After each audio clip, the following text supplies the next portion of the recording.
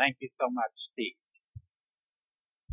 I'll ask Andy and Mike, and the two Mikes to have available sheets. If any of you did not get them for the study, raise your hand and we'll be delighted to see that you receive them.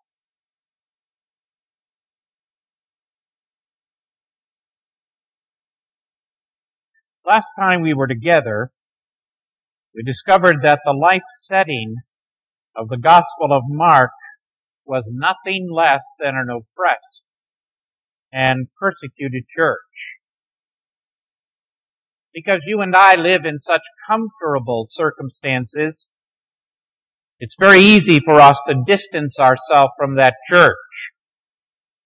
But after our meeting last Wednesday, one of our younger men who is working in a camp with some 60,000 refugees in the Sudan came and spoke with me.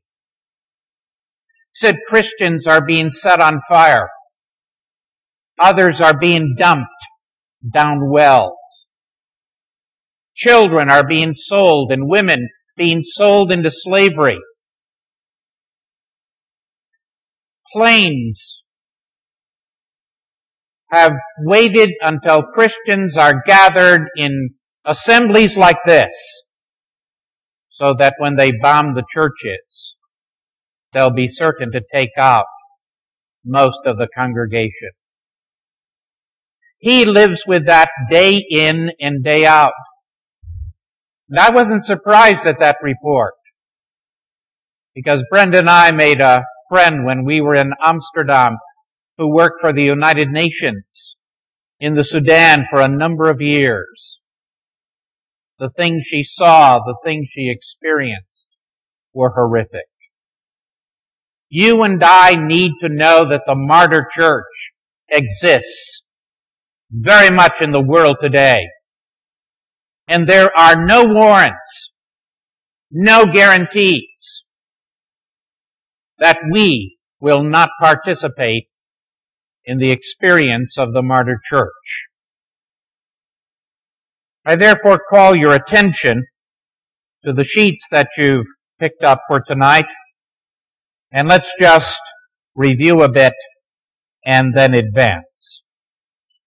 We suggested at the end of our session last Wednesday that the setting in life for Mark was nothing less than the oppression and persecution of the church following the Great Fire of Rome.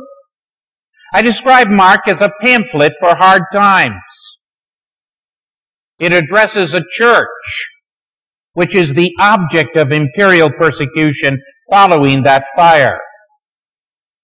Now, when we talk about the occasion of a document, we're asking the question, why was this particular document, why was this gospel published at this moment in time?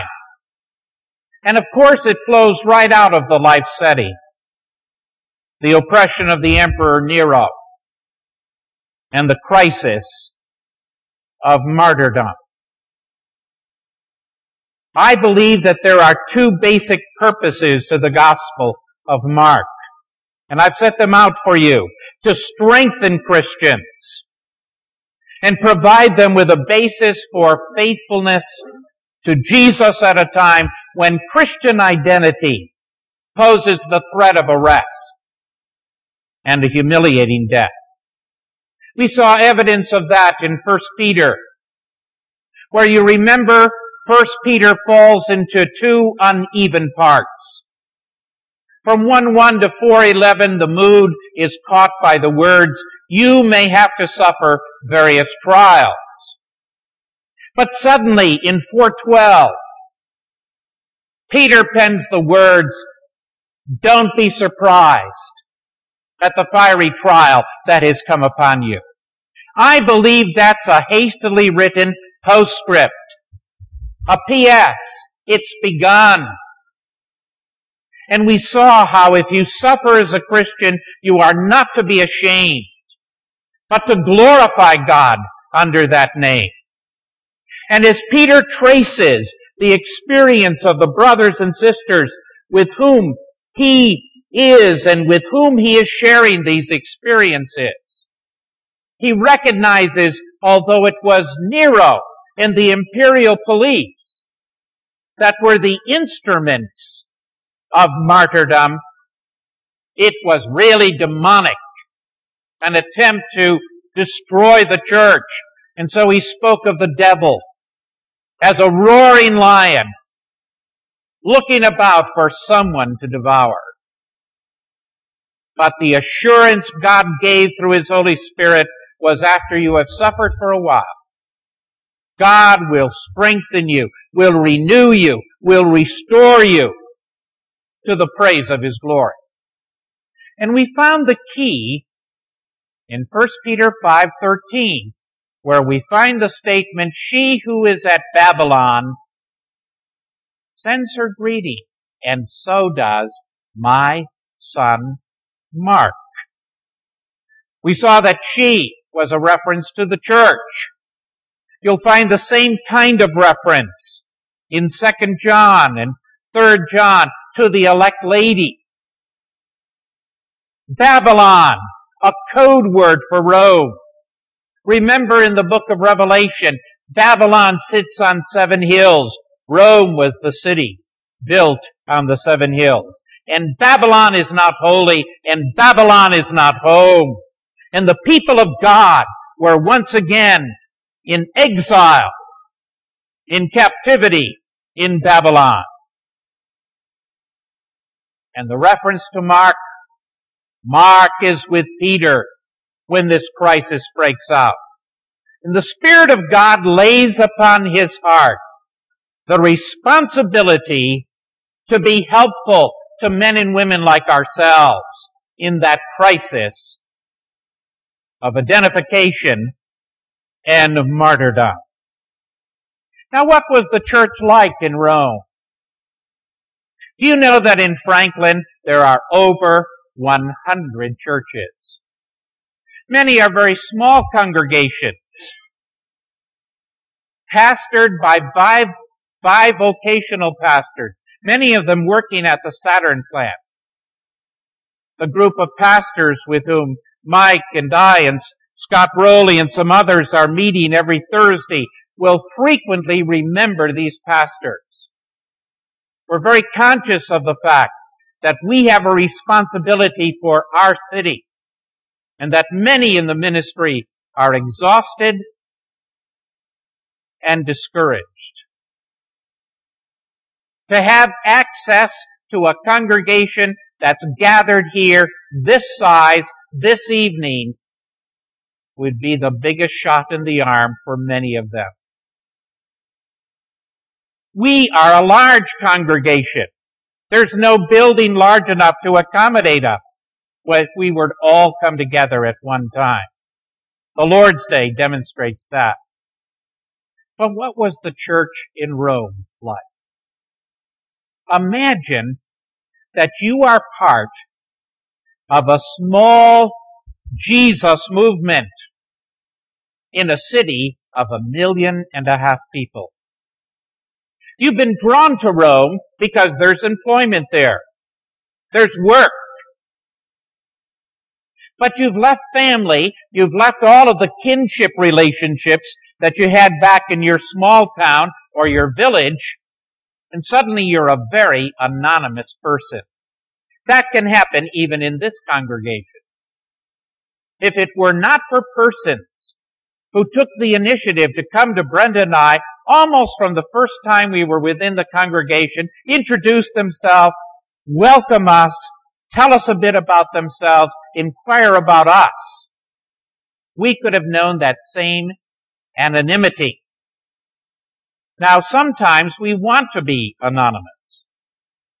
We don't want to be exposed because we're going through difficult things. And we're afraid if you discover what those difficult things are, you will push us away and want nothing to do with us. But I can assure you, if you are anonymous and no one knows your name, and you have no supports from family, your experience can become very lonely and eroding of character eroding of perspectives, of vision, eroding of all of the things that shaped you in terms of your own commitments. The wonderful thing about the house church in Rome, at a time where Christians didn't have a building of any size, they simply were no churches until about the 3rd or 4th century, no church buildings. But groups of Christians gathered in homes. And the wonderful thing about that was that in a home there was identity and there was intimacy. And suddenly everyone knew your name. Andy, it's good to see you. Michael, how wonderful to have you here. Trey, great to see you. Mark, Brenda, Edie, can go right down the line. Angela, Pete. You know, when I know your name, I'm not only willing to laugh in your presence, I'm willing to cry in your presence, to tell you what it is I'm laboring under, my fears, my discouragements, who I really am. Now, we know something about the size of homes in antiquity in the 1st century. We know that even the wealthy did not have a home that could accommodate more than 35 people. So all of the congregations were small. Now, Gaius is mentioned in Romans 16:23 as having been Paul's host in Corinth. And Paul says, and he was the host of the whole church. He must have had a remarkably large villa. But for most of us, we wouldn't have lived in homes at all. We would have lived in tenements, where the bottom floor was given to shops. The owners of the shops would have taken the 2nd floor. Perhaps we would live there. As you go higher, there is no ventilation except a little bit of window. All of the noises of the streets come on. Most of us would have lived in the 3rd and the 4th story. But there was Clyde and his wife, and they had a 2nd floor apartment. And they invited us to come and to be part of their home. And they were so generous, they provided the common meal. And so some 20 to 35 of us would gather in their apartment. Now, maybe in Rome at this time, the number of persons we have here tonight would represent all of the Christians.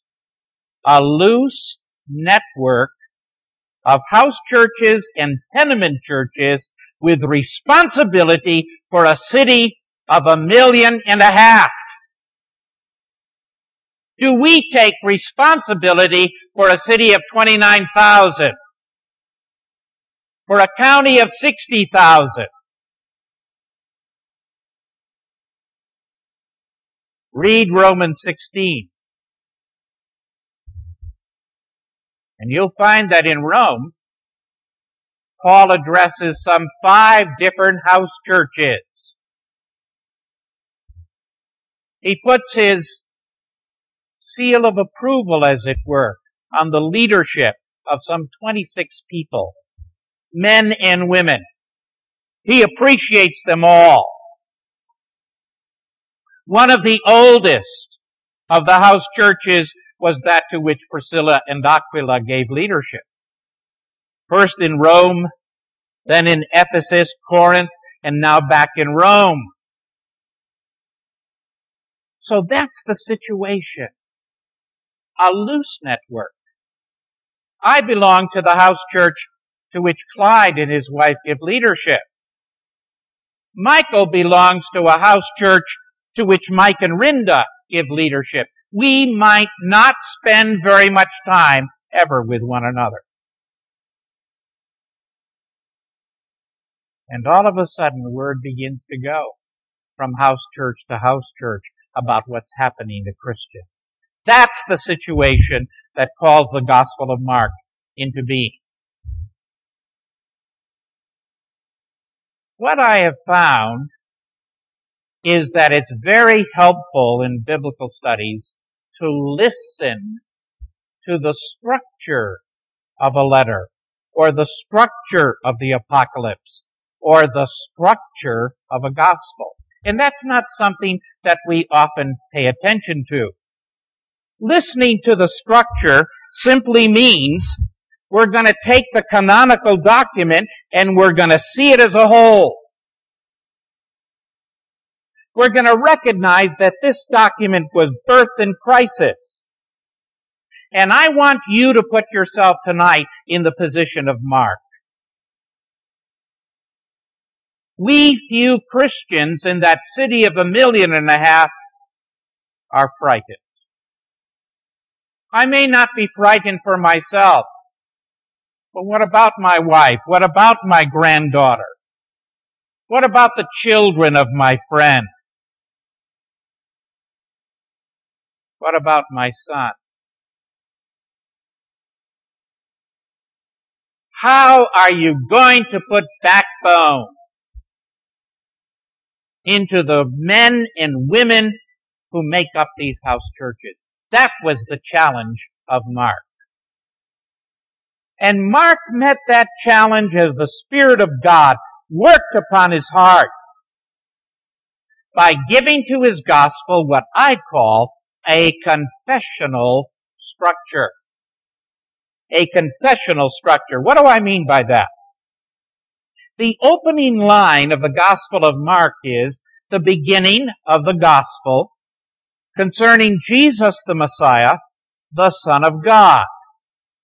To call Jesus the Messiah is to make a confession of your identification with Jesus as God's anointed agent of salvation.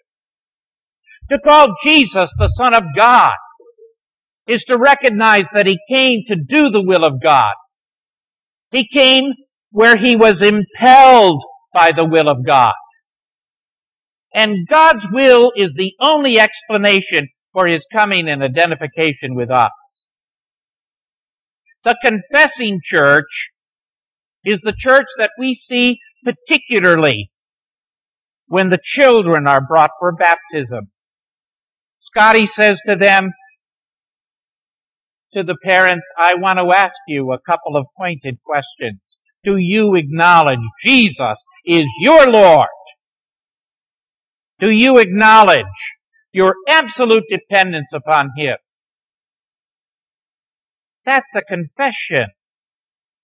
Mark identifies himself in his opening line with the confessing church. Now that expression, the confessing church, is well known to those of us who are older because it was the church to which Dietrich Bonhoeffer and Martin Niemöller and some of the other of the outstanding evangelical pastors of the 30s and the 40s in Germany gave to the church that resisted National Socialism and stood up to the Nazi war machine. And almost every one of them was forced to go underground and ultimately was put to death.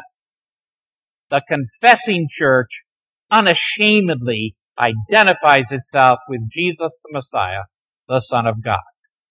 But I believe that opening line of Mark is doing something else. Mark is telling you, I'm going to tell you the story of Jesus, and I'm going to do it in two parts.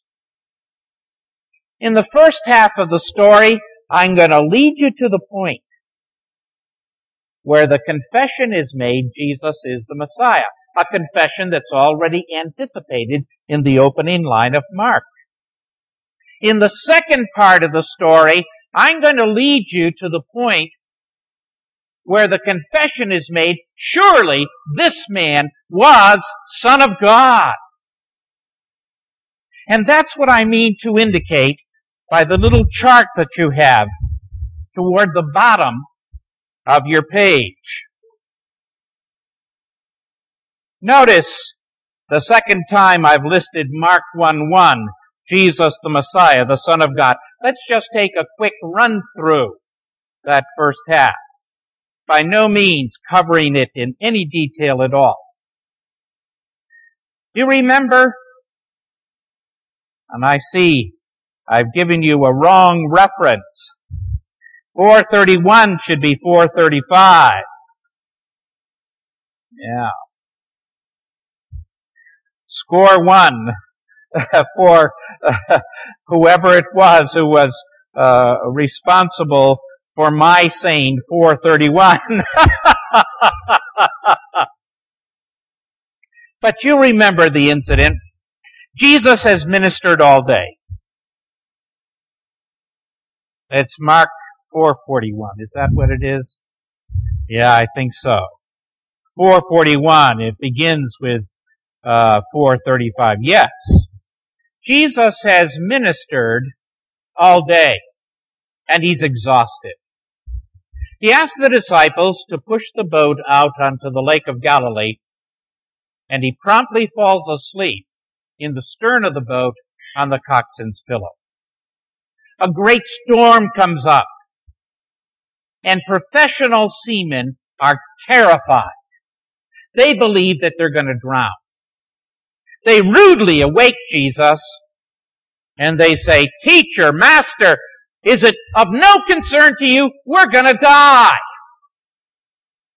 And Jesus stands up in the boat, and he says, "Be muzzled. Be quiet." And suddenly the wind falls, and the lake is calm. And he turns to his disciples and says, "Have you no faith?" Now the incident in 4:41, that's what it should read, 4:41, the incident ends on this note: "Who is this, that even the winds and the waves obey his voice?" Mark doesn't have to answer that question for you because he's already done so in the opening line. This is Jesus the Messiah, the Son of God. Or take another incident. It's Mark 7:31 to 37. There is a man who has a miserable existence. He cannot hear, and he has a speech impediment so severe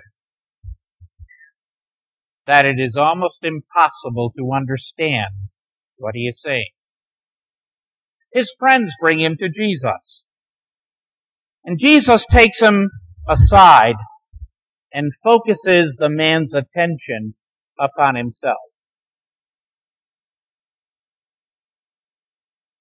That man might know his healing, his salvation is going to come from Jesus. Puts his hands in the man's ears. Takes his spittle, puts it on the man's tongue, and says, "Ephrathah, be opened." And suddenly the man can hear clearly, and he can speak clearly.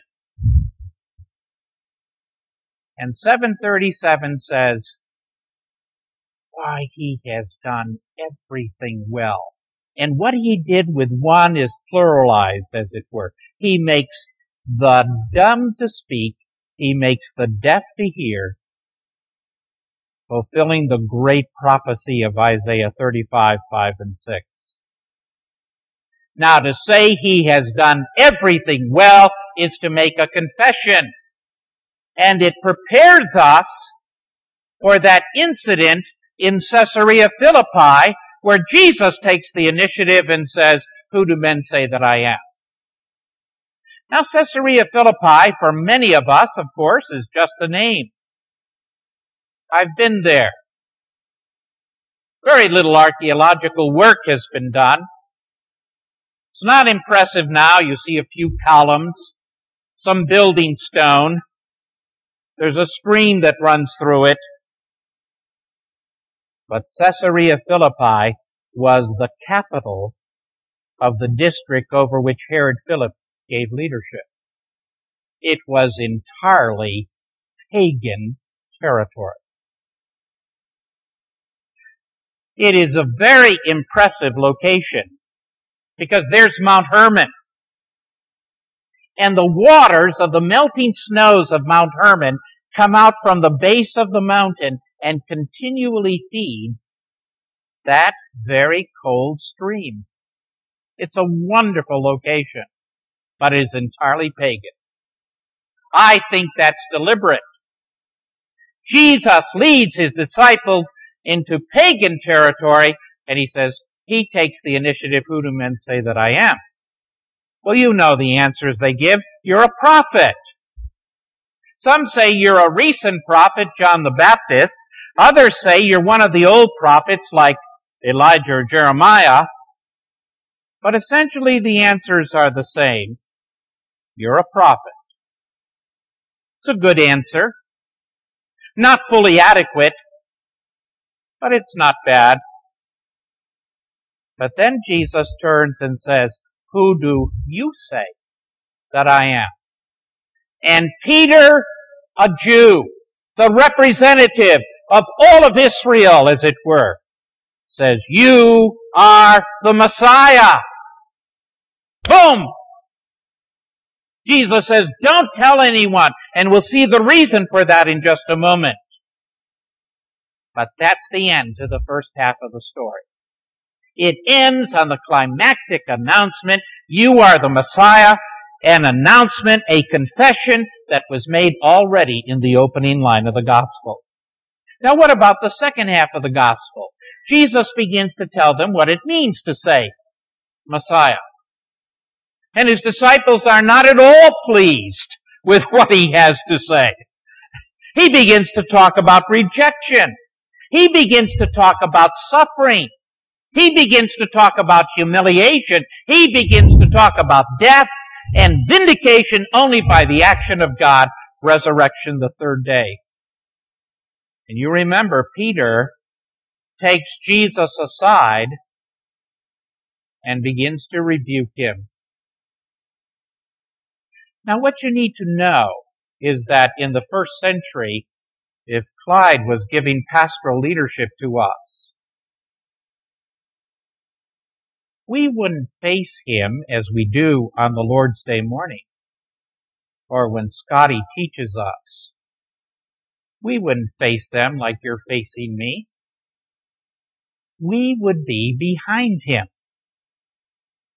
Teaching was done as the teacher walked ahead and talked and his disciples followed behind. What does it take for me to be able to rebuke Clyde? I have to come from behind him to face him. In other words, I leave the place of the disciple and assume the role of the teacher. And Jesus says, you're not yet ready for that. Get behind me. Now, so you remember the disciples were not at all pleased with what Jesus had to say about a suffering, rejected, dying Messiah. But the second half of the gospel comes to a conclusion when Jesus is on the cross. Now, crucifixion was death by exhaustion. Staying on the cross for 2 or 3 days alive was not at all unusual. So when Jesus was 6 hours on the cross, and suddenly with a loud cry he released his spirit, the centurion in charge of the death squad, who knew all about crucifixion, knew something very unusual had taken place. You see, in crucifixion, you don't die with a loud cry. You die with a hoarse whisper, if you can speak at all. And when he saw the manner in which Jesus died, in strength, he was forced to acknowledge surely this man was the Son of God. Now, he may not have meant what Mark meant when he said Son of God. But nevertheless, as a representative of the pagan world, as a representative of the Gentile world, he had to acknowledge the dignity of Jesus. An acknowledgement that already is anticipated in the opening line of Mark's Gospel. You see why I say the Spirit of God led Mark to tell the story of Jesus in a confessional framework. Why? Because he wants you to stand with the confessing church.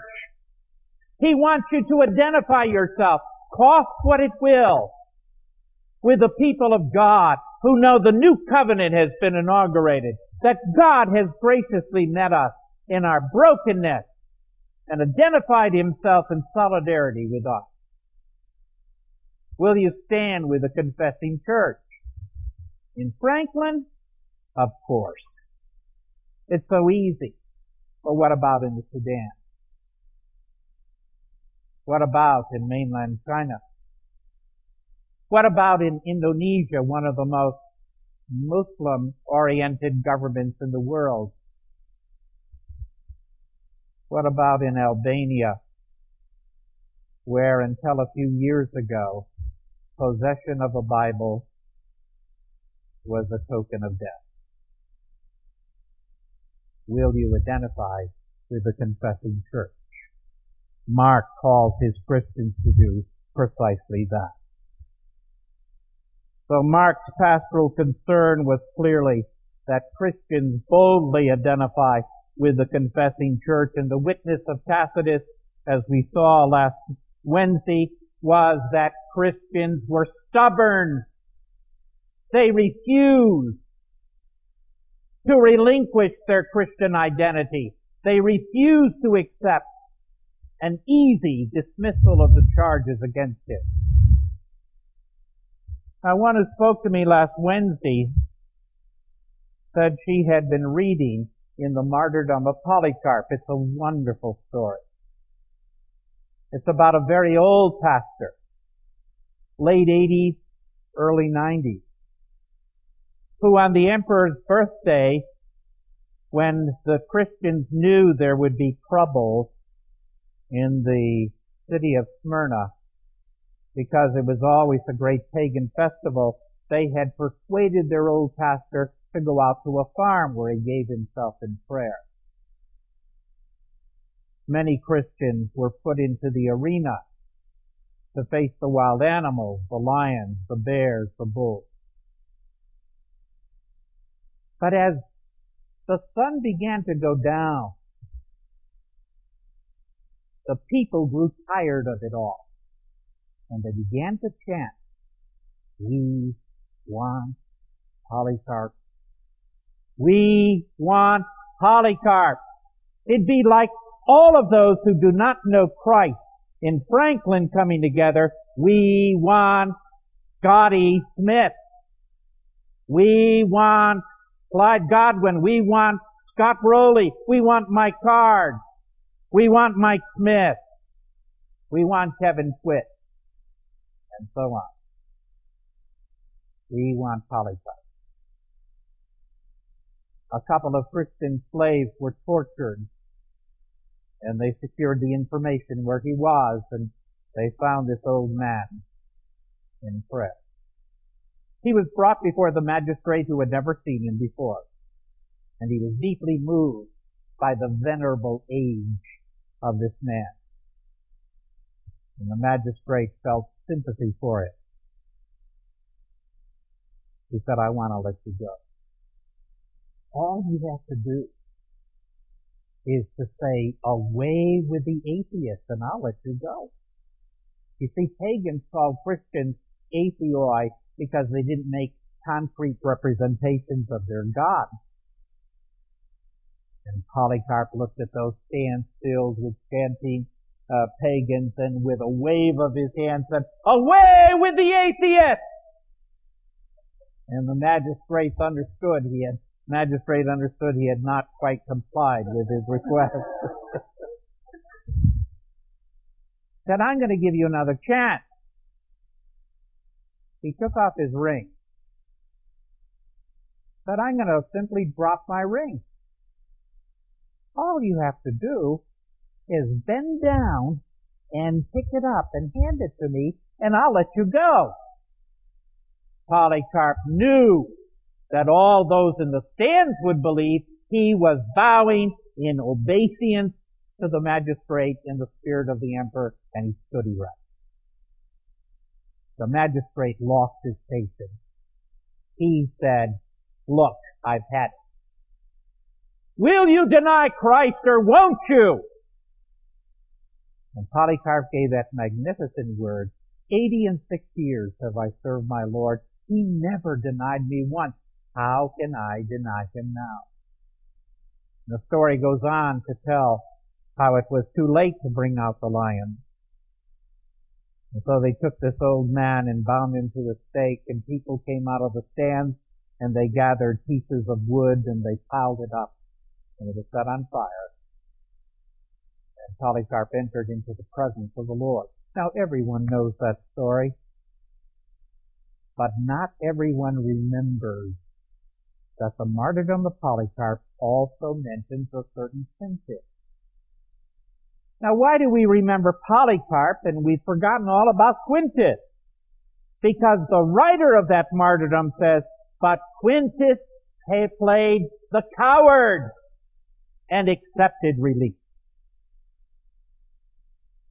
The story is about standing with the confessing church. Now we've got to move quickly. Notice the point that I make under 3a.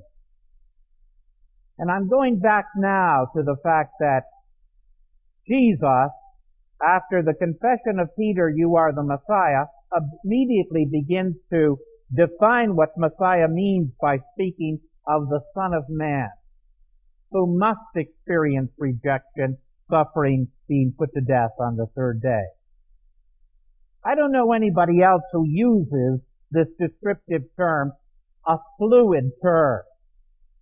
But when I say Messiah is a fluid term, what I want to say is that just as a fluid will take the shape of its container, pour it into a beaker, it takes the shape of the beaker. Pour it into a test tube, takes the shape of a test tube.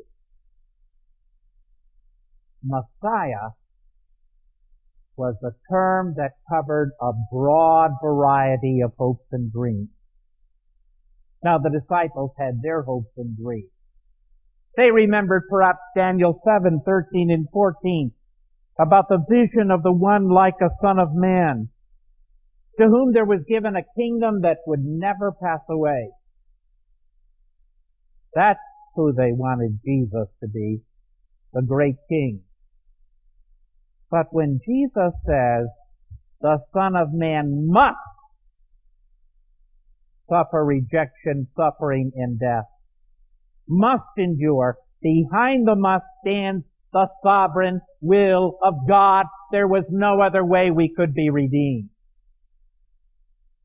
And Jesus will not permit the disciples, nor will he permit us, to fill the term Messiah with our hopes and dreams.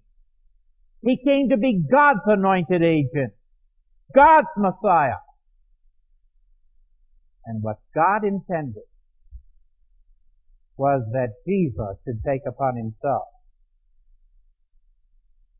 the full weight of the sin of the world, your sin, my sin.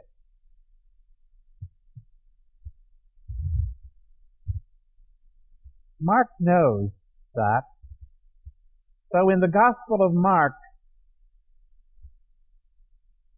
Jesus insists that he has come to be God's anointed one, the agent of God's salvation in submission to the will of God. He will be vindicated, he insists, by resurrection on the third day. Now the little chart that I've placed here for you is something you can look at very carefully for yourself. I'm not going to take the time to do it. But 3 times, Jesus leads the disciples to recognize their own misunderstanding and to hear the call to true discipleship. And you'll notice if you follow down that this happens in chapter 8, chapter 9, and chapter 10. And it's relatively easy to remember these prophecies of Jesus' suffering because it's 8:31, 9:31, 10:33, and 34, the fullest and the most fleshed out one. Every time Jesus speaks of what must be his experience, the disciples evidence misunderstanding. Peter takes Jesus aside and rebukes him. So 8:32-33. In 9:32 it says, but they did not understand what he was saying. And in 10:35-41, Jesus has talked about spitting. He has talked about the flagellation. He has talked about terrible humiliation. And James and John come to him and say, we want to sit on your right and on your left when you come into your glory. They were like us. They heard selectively. They heard we're going to Jerusalem and they stopped listening. Jerusalem, the city of the great king. He's going to be crowned. It never occurred to them that the place on the left, place on the right was occupied by a Roman cross. And in each instance, Jesus calls them to true discipleship. In chapter 8, it is the call to cross-bearing. In chapter 9, it is the call to servanthood. And in chapter 10, 42-45, servanthood is defined in terms of being offered up as a ransom for the many. And what's so interesting about Mark's sensitivity is that in the Gospel of Mark, cross and resurrection are seen as they relate to the suffering and humiliation of Christians. Because if they have done this to Jesus, why do you believe they will not do that to you? I have to tell a story on myself. I was teaching at Western Kentucky University, one of the close by great secular universities where Mike Card, Mike Smith were my students. John Eves is a great place to be. And at graduation every year, they would give a silver bowl to the outstanding teacher in the faculty of over 700, and then another silver bowl to the outstanding researcher among that faculty. So 2 silver bowls, and I wanted a silver bowl for myself. Now God is so good in giving us mates. Brenda said to me, did Jesus ever have a silver bowl? And one time, she came home from shopping and she had bought a large hammered aluminum fruit bowl, and she said, Bill, I present you with your silver bowl. Now I did earn a silver bowl in 1984. And it sits in Brenda's china cabinet. And she has to polish it. And I never look at it. It doesn't mean a thing. But isn't it funny how we want privileges for ourselves that Jesus himself never enjoyed? When you go to the golf course next and you're asking, is there a clergy discount? You might think about that.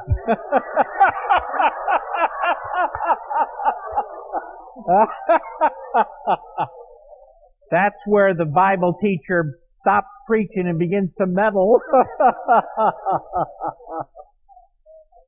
All right. In 10 minutes, turn, if you will, to the prologue, Mark 1, 1-13.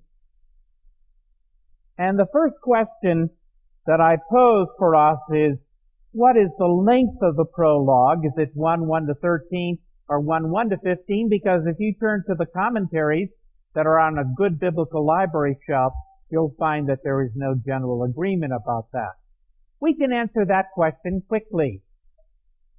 After that opening line, the beginning of the apostolic preaching about Jesus, the Messiah, the Son of God, you have a little unit of 2 verses where texts from the Old Testament are brought together, and the key theme is the voice of one calling in the wilderness or in the desert, prepare the way of the Lord, make straight paths for him. We're introduced to the wilderness theme in those 2 verses. The next unit is 1:4-8. It's about John the Baptist. And we read, and so John came baptizing in the wilderness, or as the NIV says, in the desert region. And John is described as a man of the wilderness. He wore clothing made of camel's hair, with a leather belt around his waist, and he ate what wilderness nomads eat: locusts.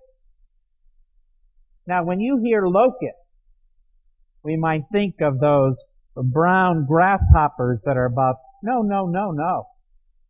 John ate locusts that were about 6 inches long, with honey. Wouldn't that make it palatable? But John is clearly a man of the wilderness. So the first unit of 2 and 3 is tied to verses 4-8 by the wilderness theme. Now we're told that the people came and they were baptized by John in the Jordan River. So the Jordan is part of the wilderness. 9-11 is the next unit. At that time, Jesus came from Nazareth in Galilee, and he was baptized by John in the Jordan. So Jesus was baptized in the wilderness. And then verse 12, that once the Spirit sent him even deeper into the wilderness or the desert. Then we have 1:14. At that time, Jesus came from Nazareth in Galilee. After John was put in prison, Jesus went into Galilee proclaiming the good news of God. We turn from the wilderness to Galilee. 1:14 and 15 belongs with the unit that follows, not part of the prologue. So the prologue is 1:1-13. Now the function or the purpose of the prologue is to introduce us to the 2 central figures in the Gospel of Mark. There is the figure of God's messenger, who is clearly John. And there is the figure of the Lord, picking up the language of that biblical text. I will send my messenger ahead of you. Prepare the way for the Lord. Make straight paths for him. And then the importance of the wilderness.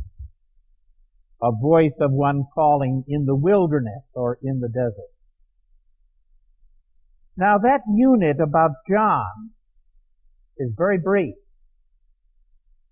But it makes it clear he was the man of the wilderness whose preaching and action in baptizing Jews was so new, it earned for John the name the Baptizer. And what's interesting is we read in verse 5, the whole Judean countryside, that is the whole of the holy province, and all the people of Jerusalem, the people of the holy city, went out to John confessing their sins. They were baptized by him in the Jordan River, but there's no indication that anything significant happened.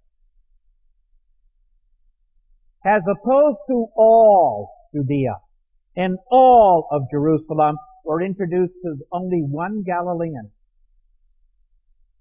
Galilee of the Gentiles. Galilee where pagan values seem to dominate. And the small city in Galilee, Nazareth, or was it Franklin? Can any good thing come out of Nazareth? Can any good thing come out of Franklin? And the one comes, and he is baptized by John in the Jordan.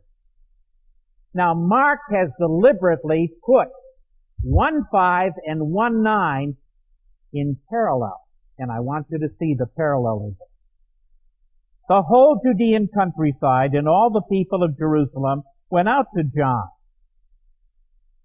Confessing their sins, they were baptized by him in the Jordan River. 1:9. At that time Jesus came from Nazareth in Galilee and was baptized by John in the Jordan. What is missing? Confessing his sins. There was no need for confession on the part of Jesus.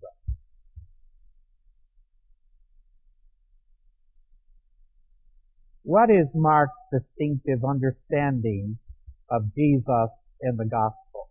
It's capitalized for you in verse 12 and 13. At once the Spirit sent Jesus deeper into the wilderness, and he was in the wilderness 40 days, being tempted by Satan. He was with the wild animals, and angels attended him. A very unusual account of the temptation. No reference to turning stones into bread, leaping from the pinnacle of the temple, or receiving the adoration of the nations in exchange for adoring Satan. What's this all about? There is a theme in the prophets. Hosea, Jeremiah, Isaiah, that we call the second Exodus theme. It runs like this. God is going to call his people back into the wilderness, and there he's going to enter into judgment with them. And sonship, daughtership will be renewed in the wilderness, and then God will lead his people back to be the true people of God.